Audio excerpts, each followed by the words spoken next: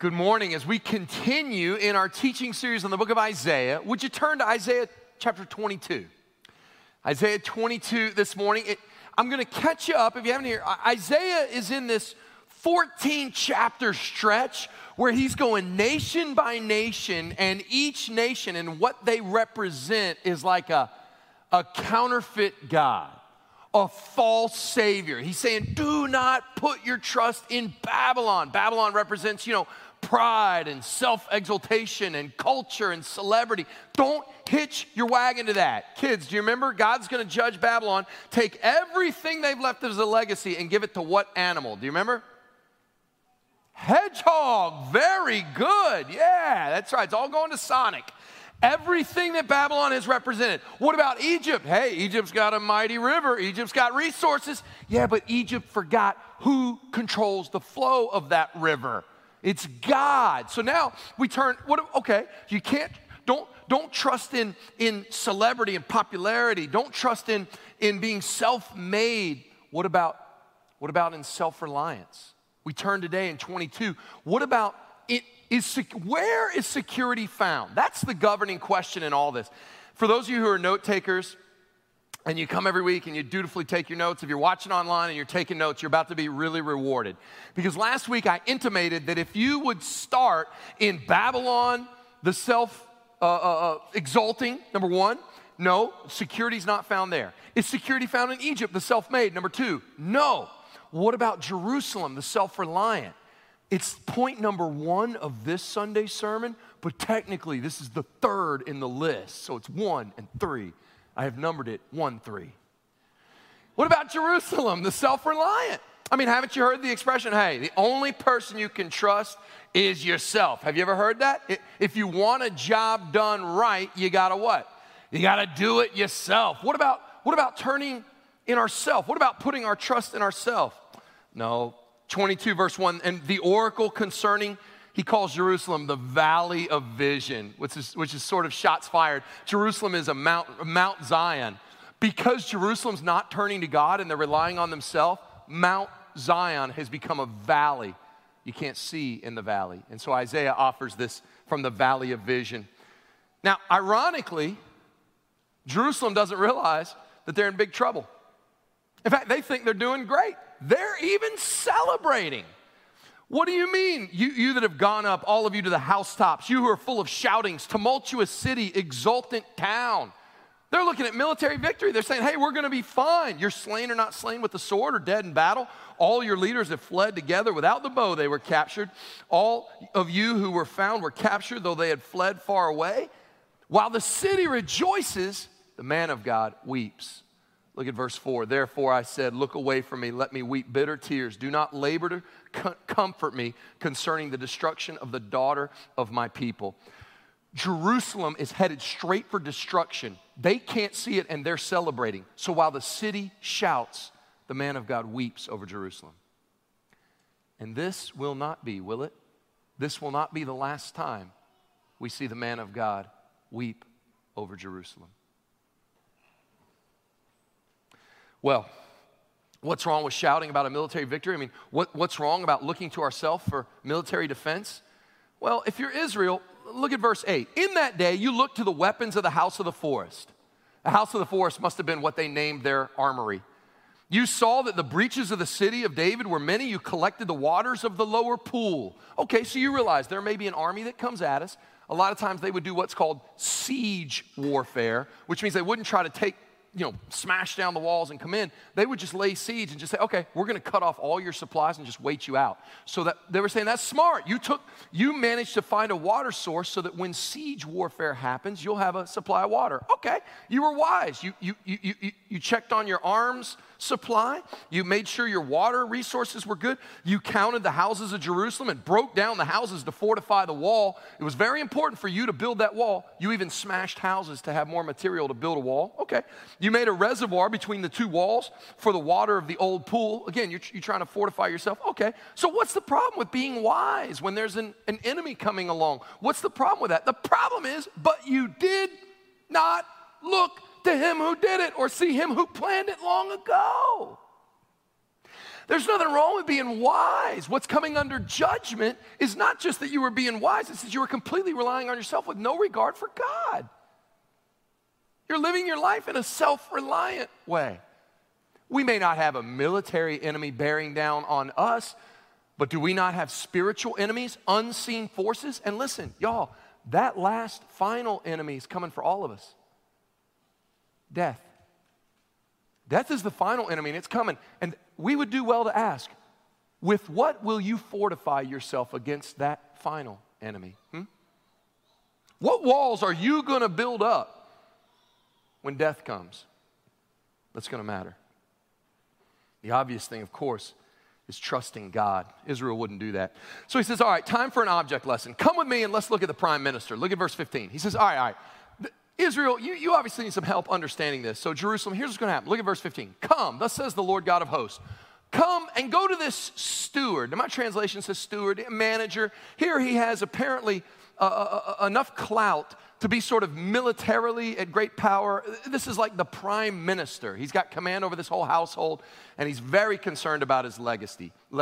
Come, go to this steward, to Shebna. Who is this Shebna, this prime minister? Well, he's over the household, and say to him, what have you to do here? Whom have you here that you've cut out here a tomb for yourself, who you've cut out a tomb on the height and carve a dwelling for yourself in the rock? Shebna's a proud man. He's very worried about his legacy. And so he wants to make sure that when he's gone, he's spending all his energy on this monument to himself. Shebna is all about Shebna. And so he's building this big monument so that everybody passes by. Oh, that was a big man. That was a great man. He's all about his legacy. Shebna is completely concerned about this life. Why? Because when you're self-reliant, all you have is this life. See, with no regard for God, it's all about the here and now. So you better be anxious about this life. You better be concerned about this life. You better be concerned about your legacy, because that's all you have if you're being like Jerusalem, the self-reliant here.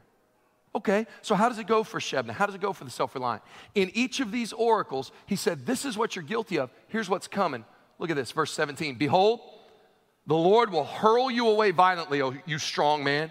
He will seize firm hold on you and whirl you around and around like a Cy Young award-winning pitcher and throw you like a ball into a wide land. Isn't that a great image? Around and around, like a softball pitcher or something, right? He's going to take the big, bad, proud Shebna and throw him like a softball into left field. That's what the mighty God is going to do to this proud man. There you shall die. There shall be your glorious chariots, you shame of your master's house. Self-infatuation, self-reliance, it leads to self-destruction. It's a lesson for Christians. Not to make too much of ourselves. Empire building, self-reliance, being too proud of your own good deeds, your own legacy. That's a word for Christians. That's a word of warning to pastors. Whose kingdom are we building? That's a word of warning for churches. Are we about building our own name, our own legacy, our own empire? Or will we be like Count Zinzendorf, who trusted in the Lord? He was the leader of the early Moravian church. He was asked what his life's ambition was. Now, you ever been asked that? Hey, man, what's your 10-year plan? What's your life's ambition? Imagine answering like Zinzendorf. Here's what he says. Life's ambition? Preach the gospel, die, and be forgotten. That's it. All he cared about was God. And he left his legacy in God's hands. Well, security is not going to be found in Babylon. That's going to the hedgehogs. It's not going to be found in Egypt, the self-made. God's got control of the Nile. It's not going to be found in Jerusalem, relying on herself. No fortification is strong enough against the enemies that come. These are all counterfeit gods. And so at the end of counterfeit gods, you think, well, there's one more. What about Tyre? What about Tyre, the self-sufficient? Now, when I say the city's name, Tyre, does that do anything for you?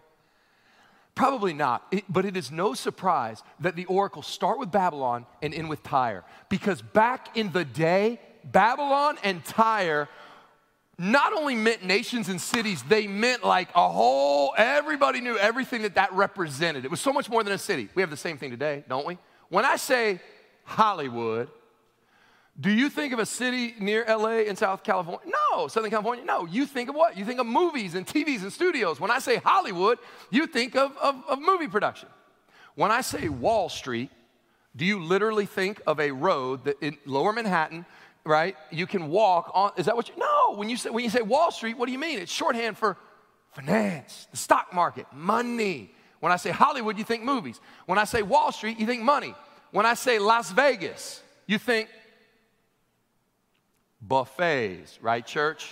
You think buffets. Yeah, okay.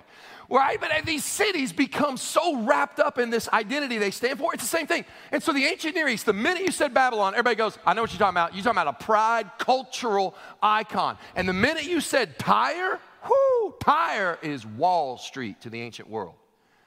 Tyre is the city on the eastern side of the Mediterranean Sea. What I'm picturing the sea, it's there. I don't know, east, west, whatever. Tyre is this coastal city and very, very wealthy, very shrewd. Whoever was in power, Tyre was all about the money.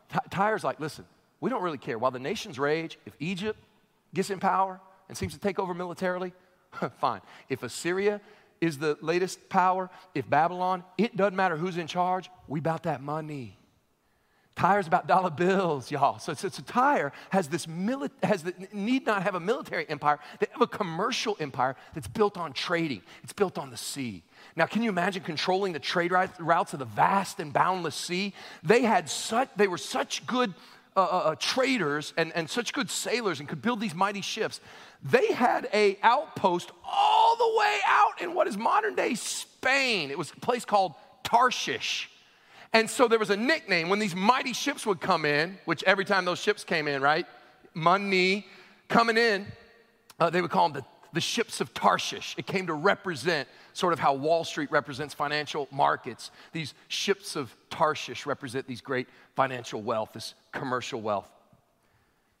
It's tempting to trust in money, isn't it? So tempting to trust in Tyre. I understand when things start to give way, what money does is it lies. It says things like this. People think, okay, there's a pandemic. Okay, and markets are crashing.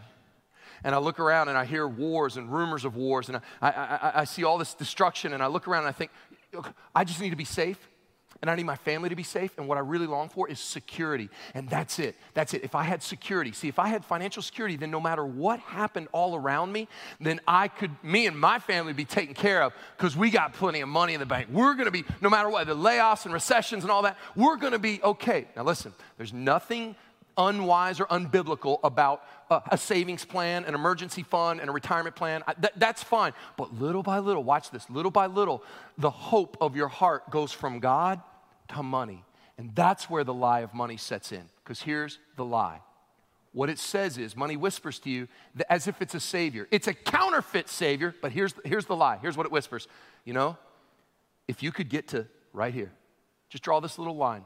See the line? It's just right here. Man, think about that. If you could get across that line, you'd be out of debt, and that's the number. If you had that much socked away, if you could get this percent of growth rate, it's right there. You don't have to be, money's a good liar. You don't have to be wealthy. You're not trying to be rich, extravagant, beyond your wildest dreams. You're not talking about private jets. No. Well, just get to this line. Just get to this line. You know why it's a lie? Because what happens is one day, you get to the line, and as soon as you cross that line, what happens? The line moved. And money's like, did I say here? I actually meant here. But seriously, I mean it this time. If you'll just get here, and then you get there, and the line moves, and the line moves, and it's never enough. You're always told just a little more. You just need a little more. And little by little, money, who promised to be a savior, ends up enslaving. Because you become a slave just a little more. You fall for that lie. It's a counterfeit God. And little by little, you begin trusting in money more than God. That's pride. Look at the roots of the judgment on Tyre. Go to verse 8.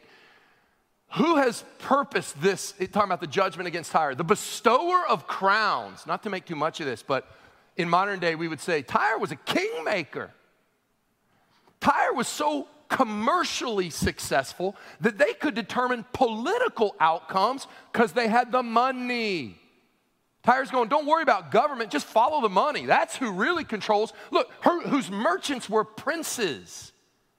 Don't be fooled. It's not the princes that are ruling. It's the traders. It's that money. That's what, right? That's what Tyre say. Whose traders were the honored of the earth. That's where the power was really found. Well, what does God think about that? Oh, the Lord of hosts has purposed this judgment. Why? To defile the pompous pride of all glory, to dishonor all the quote unquote honored of the earth. God sees right through it. It's pride.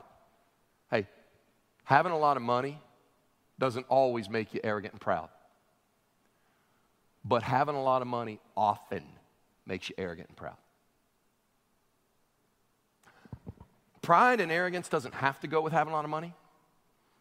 It just happens to often go. Because when you get more money, you suddenly think you're smarter. And think you're better, arrogant. And what happens is money begins to breed this thing in your heart where you have a self-reliance apart from God. That's what happened to Tyre.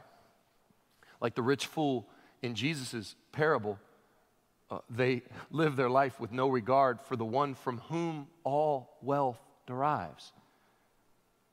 You find out, Tyre's going to find out what everybody's going to find out. You can't buy God off. And they'll learn, what we'll all learn, is that you're not truly wealthy until you have something that money can't buy. So what's the outcome for Tyre? What's the judgment on Tyre? It's very interesting. The oracle concerning Tyre: wail, O ships of Tarshish. Which technically makes them whaling ships. For Tyre is laid waste, without house or harbor.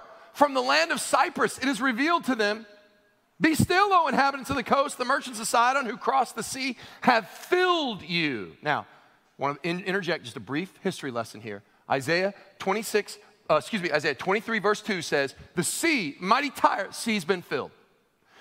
That's a prophecy against Tyre. It's going down, the sea's going to be filled. Isaiah was not the only ancient prophet who realized that Tyre was so proud and arrogant because of all their wealth. Several ancient prophets talk about it. Ezekiel spends a whole chapter, Ezekiel 26, is a whole chapter against Tyre, and he's prophesying. Now hold this in your mind, right? The sea's been filled. This is what God says, the oracle of judgment on Tyre. Look at Ezekiel 26:4.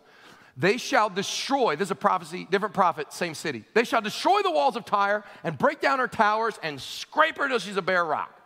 I will scrape her soil from her and make her a bare rock. Everybody got it? Sea's going to be filled, scraped like a bare rock.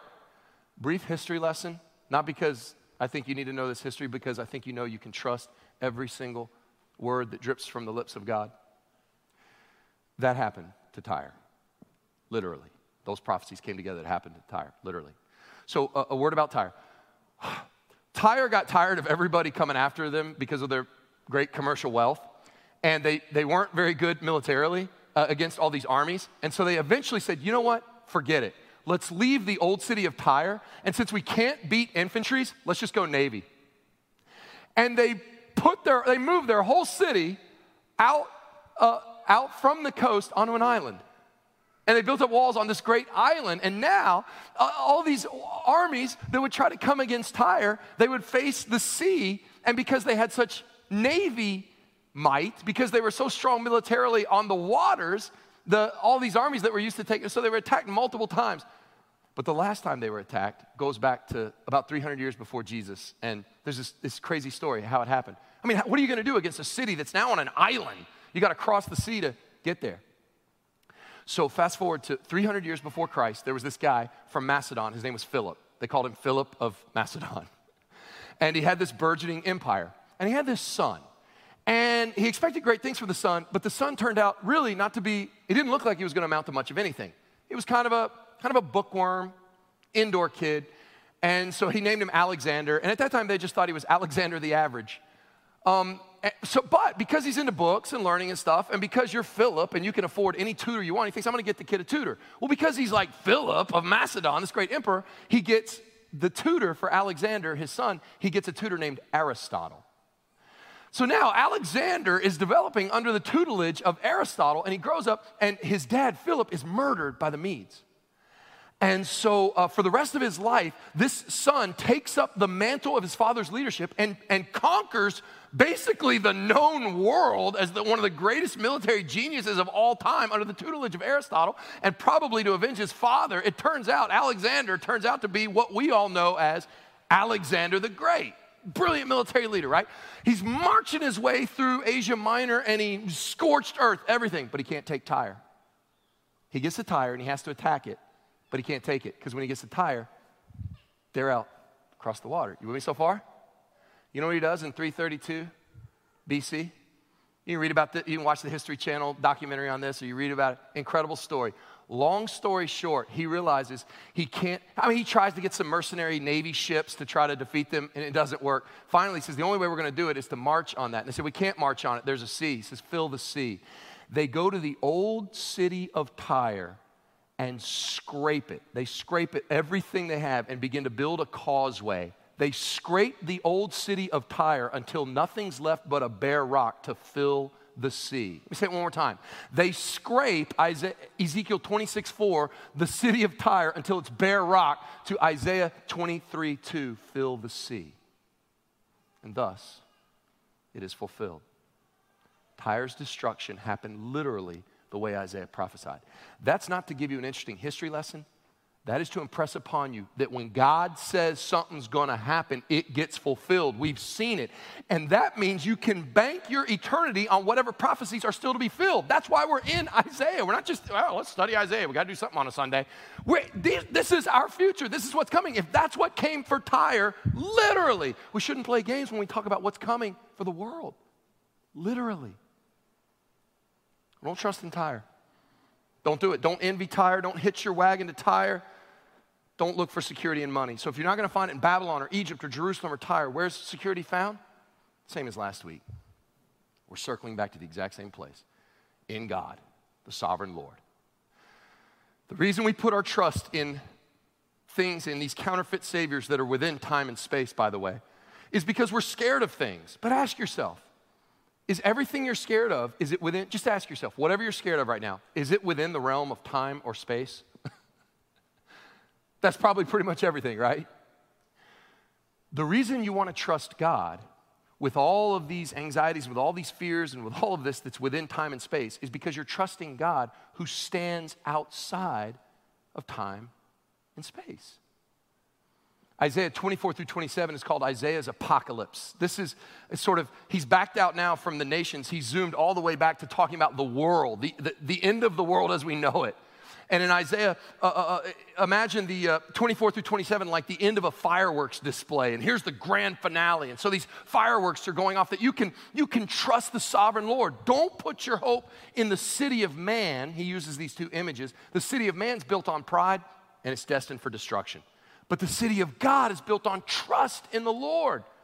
I'll skip back and forth. You'll hear these fireworks going off. I'll just skip back and forth. Isaiah 24:1, he's the Lord over all space. Look, behold, the Lord will empty the earth and make it desolate. He'll twist its surface and scatter its inhabitant. He's the Lord of space, and he's the Lord of time and eternity. Look at 25:1. O Lord, you are my God. I will exalt you. I'll praise your name, for you have done wonderful things. Plans formed of old, faithful and sure. You want to make sure you're on the right side of God. You want to make sure that you're trusting in God. Why? Because everything else is within time and space. God stands outside of time and space. That's why he's a true Savior. These counterfeit gods are within time and space. God stands above and outside time and space. And if you reject that, if you choose not to put your trust and faith in God, then you're relying on yourself, that pride. You're building the city of man, and it is doomed for terrible destruction. If you look at chapter 24, pick a verse, any verse, it ain't good. In chapter 24, Isaiah shows the judgment that's coming on pride, not just in one particular nation, on the whole earth. Human pride that tries to build its own city, the city of man built on pride. Look at verse 10. It's a wasted city. It's broken down. Every house shut up, none can enter. There's an outcry in the streets for lack of wine. All joy has grown dark. The gladness of the earth is banished. Desolation left in the city. Gates are battered into ruins. Thus it shall be in the midst of the earth among the nations, as when an olive tree is beaten, as at the gleaning when the grape harvest is done. Don't be impressed by the city of man. And now listen, the city of man has great marketing. The city of man looks great on social media. This pride apart from God, it looks great. Sounds like a lot of songs. Don't be fooled. There's coming a day, look at verse 8. The mirth of the tambourines is still. The noise of the jubilant has ceased. The mirth of the lyre is stilled. Imagine a wild party float, and everything looks good and it's happy, but it's built on pride and self-reliance. It's headed for destruction, never to sing again. And if you don't like that city, there's good news. It doesn't have to be your city. There's another city, the city of man that built on pride, but there's a city of God built on trust and humble faith in God. It's a very different world. Those who humble themselves, look at chapter 26. Here's a different city altogether. They're not silent, they're singing. In that day, this song will be sung in the land of Judah. We have a strong city. He sets up salvation as walls and bulwarks. There it is. Go all the way back to the beginning. What was Jerusalem doing? They were ignoring God, and they were setting up walls, their own walls, the walls they could build. Here in the city of God, they realized the only walls that are going to fortify you against all your enemies, including that final enemy, death, the only walls of any significance are not walls you can build. They're walls of salvation. The only walls in your life that are going to stand are the ones God has built. That's justification by faith. You know that doctrine? It's not what we've done. It's not what we've built. It's what He has done for us in our salvation. Oh, and who gets in? Look at verse 2. Open the gates that the righteous nation that keeps faith may enter in. You know these verses? You keep him in perfect peace whose mind is stayed on you. You want perfect peace? Stay your mind on Him.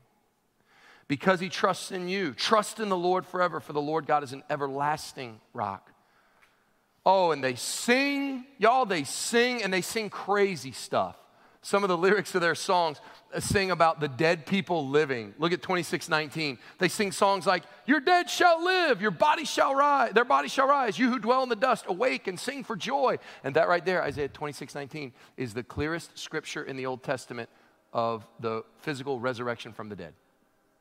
There's the Old Testament spot where we see people talking about the physical resurrection from the dead, which is, of course, expanded in the New Testament. We understand more after Jesus Christ came back from the dead. There it is. And one more little description. You ever been to a party so good? The right people were there. The love was in the air. The music was on point. The food. Oh, the food. Man, I remember years ago, back when there was this thing you could do, like go into a restaurant. I miss that. And there was this, I got to go to one of these Brazilian steakhouses. You ever been to these places? Oh, man. It just keeps coming. And there's these dudes with this like skewers of meat. And you just put it on your plate. And you just keep coming. And they give you this card. It's got green on one side and red on the other. And green means go. And you leave it on green and they just come bringing the food and more food. And they give you a card because there comes a point where you can't speak under your own power. All you can do just before you slip into a meat coma is flip it to red and then wait until you revive and come back to green and keep going. And there's a salad bar, but so you know what I'm talking about, right? Imagine this feast that never ends. When the Bible talks about a party so good, the Bible word for this is feast. And if you're a vegetarian here this morning, I'm so sorry. I don't know. God will have good stuff for you too, okay? A tofu that will never end. Whatever it is, it's going to be awesome. This feast that never ends. But the idea is more than eating.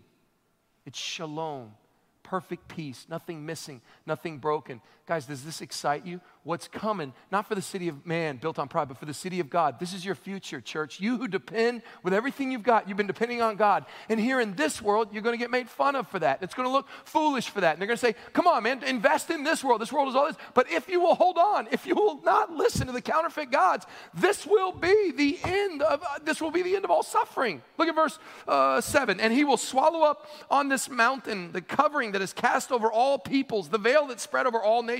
He'll swallow up death forever, and the Lord God will wipe away tears from every faces, and the reproach of His people He'll take away from the earth, for the Lord has spoken. This is the end of hunger. This is the end of viruses. Can I get an amen? This is the end of cancer. This is the end of brokenness. This is the end of war. And God could say, couldn't He? Look at this verse carefully. Couldn't God have said, at the end of history, I will snap my godly fingers and all suffering will be over. Any questions? He could have done that. And that'd be great. That'd be cool, right? I love the end of suffering, snap fingers. But it's personal. How does He end the suffering? He wipes away tears from faces. Who wipes away tears from cheeks? Who does that? I'll tell you who does that. Mommies do that. Mommy say, come here. It's going to be okay. They don't immediately snap their fingers and end all suffering. What do? They wipe cheeks. Here, the intimate love of God, your heavenly Father, says, come here. He ends the suffering, but he also personally, there is no sorrow, as the David Crowder song goes, there is no earthly sorrow that heaven can't heal when he himself wipes away every tear. How's he do it? Can we put verse 7 up there, just to close? We'll just end on this verse. How's he do it? He comes under the covering. That's how. He comes under the veil. Look at this is a weird verse. You got to look at it in context. I mean, it could be understood as weird. There's this. He's saying there's a sheet over all the people. Isn't that something? There's a veil. There's a covering. He said, okay, what is the sheet that hangs over all humanity? Next verse, verse 8. Tells you what's the sheet that covers all humanity that he's going to swallow up? It's death. So here in verse 7, you've got this sheet that covers all humanity. And then he tells you in the very next verse, he's going to swallow up this covering. He's going to swallow up this sheet. In the next verse, he tells you what the sheet is. The sheet is death. So here's how he does all this. Here's how he gets us to that promised, glorious future. And it's incredible. It means he himself, who was outside of space and time, did what? He came under that sheet. He came under that covering. Listen to me. I read this week. It took me multiple times to read it, and it may take you times. You may leave here today and think about it and think about it and think about it, but eventually it'll hit you like it hit me. That means, technically, Jesus Christ is the only person who ever lived who died for someone else. It took me a while. I'll say it again. Jesus Christ is the only person who ever lived who died for someone else. Because what I thought and what you're thinking is, I appreciate what you're saying, but that's not true. Lots of people have died for other people, right? I mean, there's all these stories of sacrifice where someone gave up their life for someone else, or this person, they took a bullet for them, or they gave up an organ, or, whatever. There's all sorts of examples of people dying for. It's very noble. It's great. But they only chose the manner of their death, and they chose the timing of their death. Every other person who died for someone else was going to die eventually anyway. Jesus Christ, Son of God, was never going to die. He's literally the only person who died for someone else. He didn't have to come under that sheet. The covering of death that covered all of us, didn't cover him until he let it. Until he chose for us out of love for you and me to come under that. So that, I think that's why there's such a big deal made when they go to the tomb at the end of John, at the end of the Gospels, they go to the tomb. They make such a big deal about the covering, the shroud, the burial cloth. It's sort of like there, but it's kind of like there the way he left it. He passed through it. He swallowed it up. He swallowed up death forever. What an image. What an image. That though he didn't have to come under that sheet, he came under it to swallow it up forever. To free all those, like the book of Hebrews says, all those who for all their life were held captive by the fear of death. He set them free. That's how he did it. So don't trust in Egypt. Oh, how foolish it now looks to trust in pride or culture or wealth. Oh, wealth looks so stupid. It's not a good savior.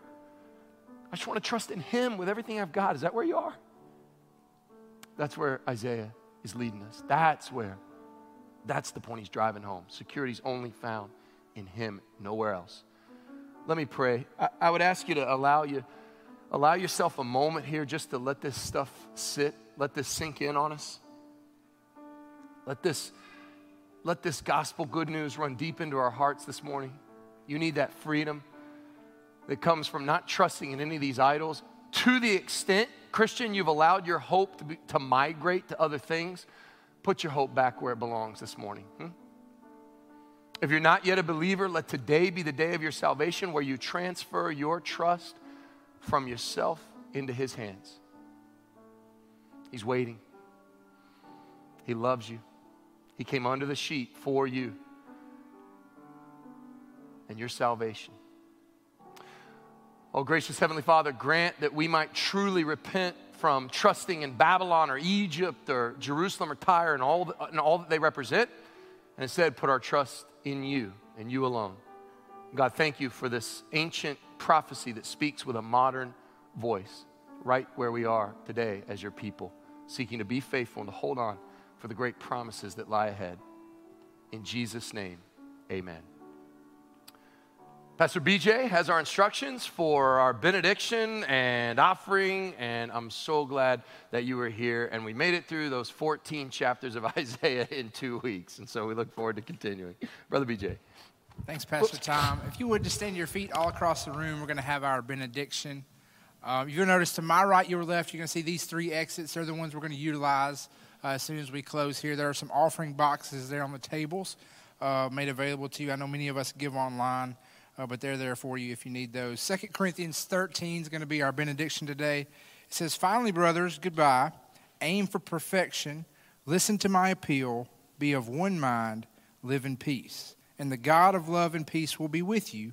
And may the grace of the Lord Jesus Christ and the love of God and the fellowship of the Holy Spirit be with you all. In Jesus' name, amen. We love you. Have a great week.